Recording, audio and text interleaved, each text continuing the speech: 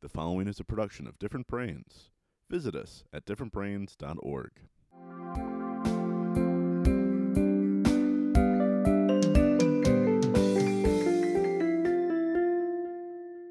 Hi, this is Dr. Hackey Reitman. Welcome to another episode of Exploring Different Brains. Today we're so fortunate to have returning to us from Baltimore, the coaching specialist, the advocate, the school psychologist, the special needs mom, Dr. April Lisbon. April, welcome back to Different Brains. Thank you so much for having me again, Dr. Hackey. It's a pleasure. Tell us how you work with companies. Yeah. So one of the things that I have started doing, as you described, is that of really connecting with organizations to see what types of programs and services they're actually offering to clients.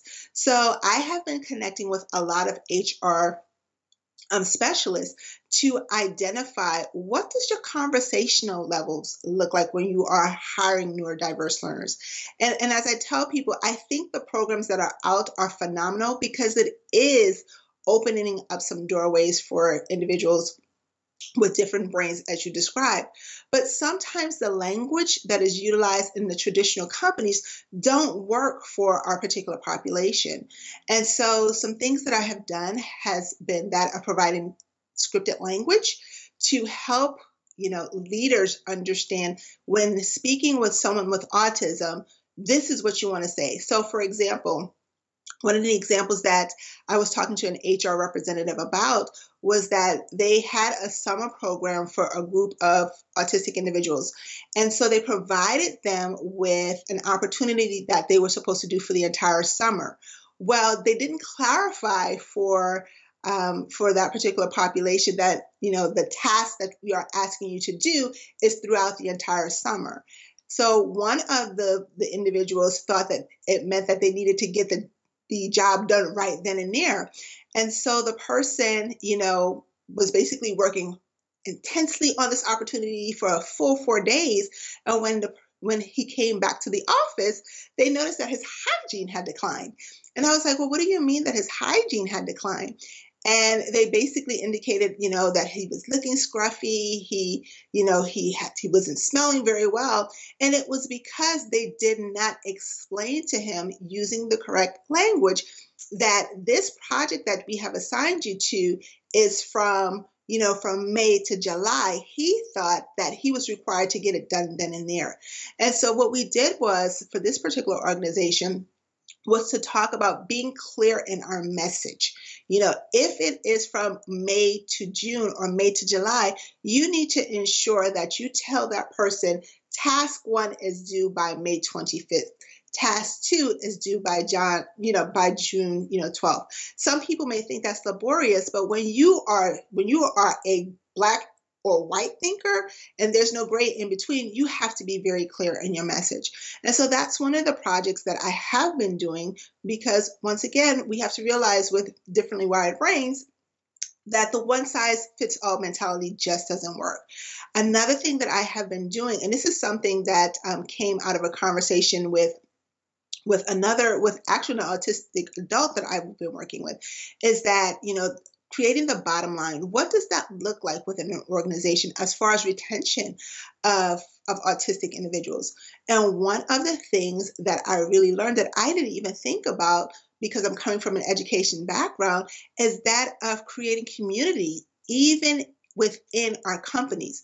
More times than not, what I'm seeing is that because people don't understand what autism is or what neurodiverse learning is that they kind of sort of like shy away from it or have fears about, how do I approach an autistic person, or how do I approach someone with ADHD? But once again, just creating that sense of community can make all the difference in ensuring that, your neurodiverse employee, it's still producing. And it all comes back to the bottom line. If you show them that they are a part of your community, they're not going to produce for you, but they have to feel like they belong. They have to feel like their superpower, because I hate the word diagnosis, even though I know, people want to call it a diagnosis, but they have to believe that their superpower is embraced within the organization, it's accepted, and more importantly, it's appreciated in the organization. So that's something that I have been starting up, connecting with more organizations to see how we can create a sense of community for our neurodiverse learners. And then finally, the final thing that I want to really be able to do, and I haven't figured out how to make this connection and how to go about doing that, is that of creating a resource tool guide as far as, and this is more so from the parents' perspective, as far as organizations who are doing integration of neurodiverse training programs well. And not only applauding them, but creating a resource list for those parents. Because like you said, I am one of those parents where, I worry about what is going to happen to my son. And I hate to say this, when I die one day, because I know it's going to eventually happen. And how will he be gainfully employed? As a parent, I want to know what organizations are really out there, not just talking lip service about neurodiverse trainings, but are actively doing it. One of the things that I would love to see, and I know this is far-fetched and out there, but I believe it can be done, is that of autistic individuals, for example, mentoring other autistic individuals in the workplace. And I know people are like, well, April, that doesn't make any sense. Because, how can two autistic people, help each other, and they both have their own, differences, and they may struggle to function to get things together. And I tell people, I did it for my son, because there had gotten a point in time within our life where I couldn't communicate with him because I didn't understand his life. And, and what he was thinking through, and his emotions, and how that was tied into his autism. And I literally found another autistic individual who's an adult, very successful young man, who got my son. And to watch the dynamics between the two of them, where my son was like, oh, it's okay that I'm a little bit disorganized, and it's okay that I need this because this is how my brain is wired. That has been so impactful for my son. And I know that if that's impactful for him as a teen, I know having other autistics, mentoring other autistics, or other ADHD individuals mentoring other ADHD individuals in the workplace will be powerful. And once again, that will also do two things. One, say that it's okay for me to have a different brain, and two, more importantly, that I have someone else that I can connect with, and they get me. So that's my third project that I am looking forward to really releasing, and and branching out and really diving in deeper with that area too. Well, we find that within our community here, a little community at differentbrains.org here in Fort Lauderdale, where our neurodivergent interns help and teach each other, Yes. And it's all a big interaction, and all of us here have somewhat different brains in different ways, and you can have any kind of label you want. Now, with your vast knowledge and how you're putting it into effect, tell us about your books you've written. Okay, wonderful. So the first book that I wrote was more so of a release cathartic moment for myself. And that first book is entitled Stretch Thin, Finding Balance, Working and Parenting Children with Special Needs. And at that time, I actually had two children with disabilities. My oldest son and then my middle son, he actually had diagnosis of developmental delay as well as communication disorders. And I will tell you, even with him, it too was a challenge for me to accept that I not only had one child who learned differently, but another child who learned differently. And so it was that combativeness intrinsically within myself that I, as the quote unquote expert, should have been able to recognize these issues within my own children, but I didn't. And then on the job, feeling like I was an imposter. It was like, April, how can you be telling other parents how to support their own children and you can't even support your own children? So it goes through the highs and lows of what it looks like and what it feels. To not only be the person who is providing the educational diagnosis for families, but also coming back home to that and, realizing that there are certain things in my life that I can control, and there are other things that I can't control. And how do you go through this process without further condemnation of yourself. So that's the first book.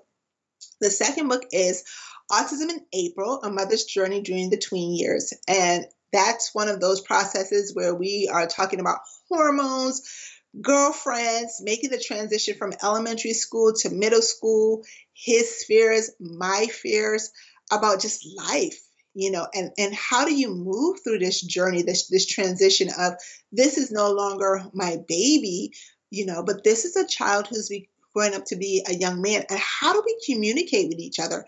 How do I feel like, I hate to say it, I'm not the nagging mom, but I want you to feel heard and supported. So that's really what that book is about. And the final book is an anthology that I did with other parents and educators, entitled Unmasking the Trauma, School Bullying and Children with Special Needs. And I actually wrote that particular book while going through the process with my son doing his psychiatric hospitalization. And the funny thing about that third book was that the intention was never for it to be a book. It was actually supposed to be a pamphlet for parents, that I could present to schools as a parent resource. But for some reason, I felt like it was incomplete as just a brochure or a handout, and I felt like it needed to be a book. But because I was so emotionally charged and so emotionally tied to the story at that moment, I couldn't complete the book by myself. So I got 7 other individuals to write their stories. And I will tell you that sometimes, as you said earlier, on this journey, you feel like you're all alone by yourself. And to hear other parents that I've never met, other educators who I didn't even know had, relatives that had different brains, and to realize that all of our stories were the same was not only cathartic, but it was also enraging, because it's like, everybody lives in different worlds, but yet our stories are still the same. And so I wanted other parents out there to realize that you don't have to do this process alone. There are other families that are going through this just as you are.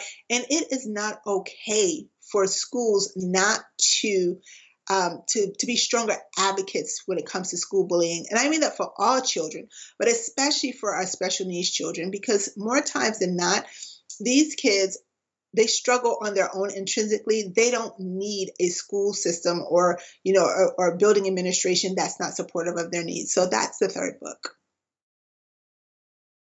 And so all of this led you into your career of advocacy coaching. Yes.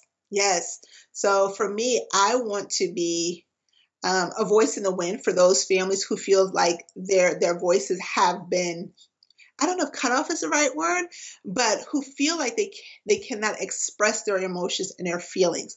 I want to be that voice for those parents who are always apologizing, because I used to be one of those parents. Oh, I'm so sorry that he's doing this. Oh, I'm so sorry. He really didn't mean to have this meltdown. And apologizing because my child's brain is different. I shouldn't have to apologize, because that's who he is. That's what he's about.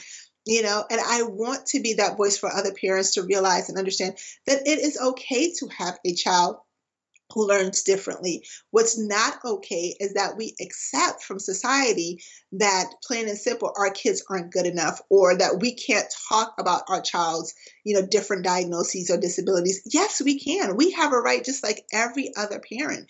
We need to bring awareness and more acceptance to what our families go through every single day. So by creating that voice, like I tell people, God gave me a big mouth anyway, so I might as well use it for good. So that's me. Now, in line with that advocacy, talk about the balance between a career and parenting. Whew, I will tell you, it is a tough haul, because special education is my life 24/7.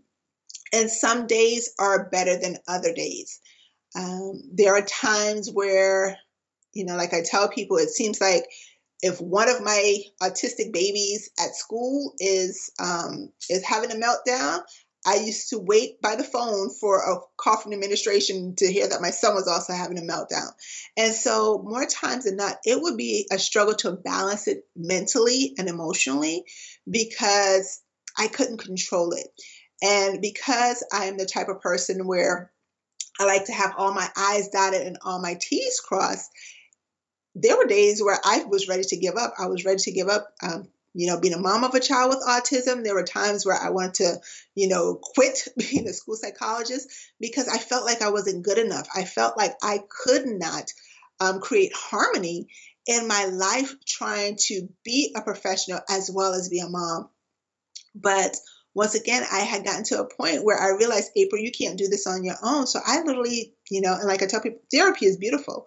I literally had to go to therapy for me to start the process of realizing, once again, I can only control those things that belong to April. I cannot control or fix, what happens at work or, things that may happen with my son. All I could do is to be a support system, make sure that I'm doing what's right, not only by the children I serve at my schools, but also my own children. And then in that, that's how I've been able to create some peace for myself. And another factor also, which I speak about when I talk to parents, I say, don't beat yourself up. That's my job. But,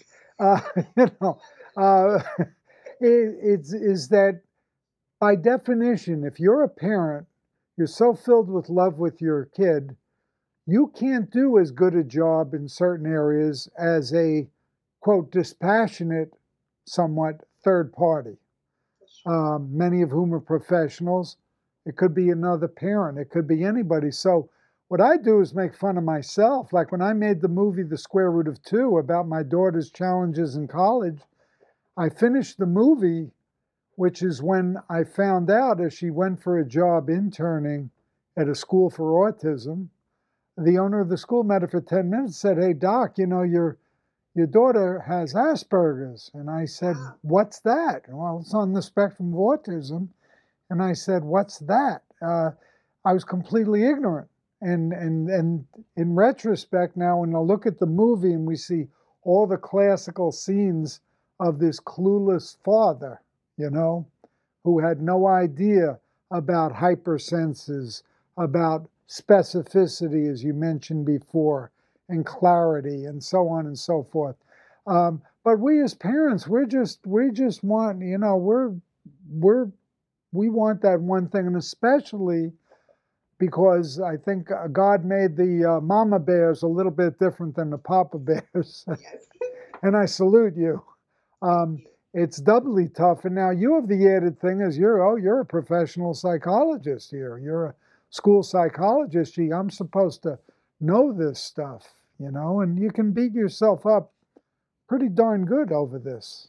Oh, absolutely. I will tell you, I would think about all the interventions that I would provide to parents, and they would come back and follow up meetings and say, "Oh my goodness, Dr. April," that's what they typically call me, or Dr. Peoples, what you recommended work. And I'm thinking, yes, I'm going to add this to my toolbox with my son.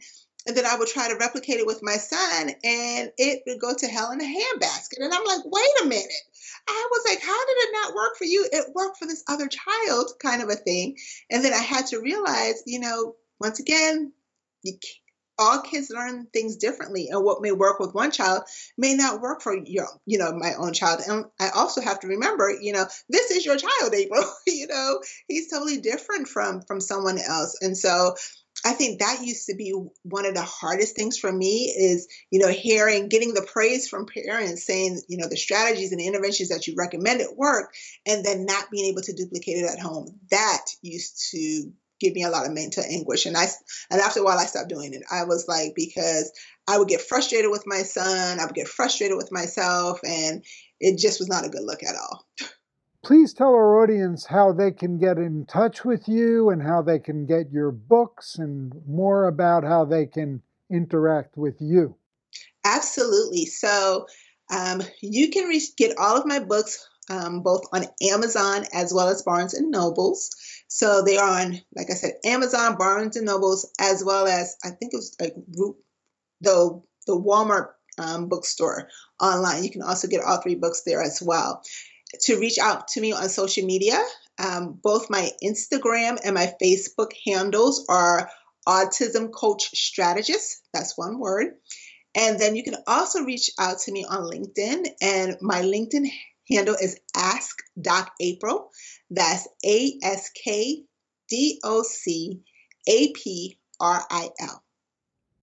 Is there anything else that you would like to tell our Different Brains audience that we have not covered today?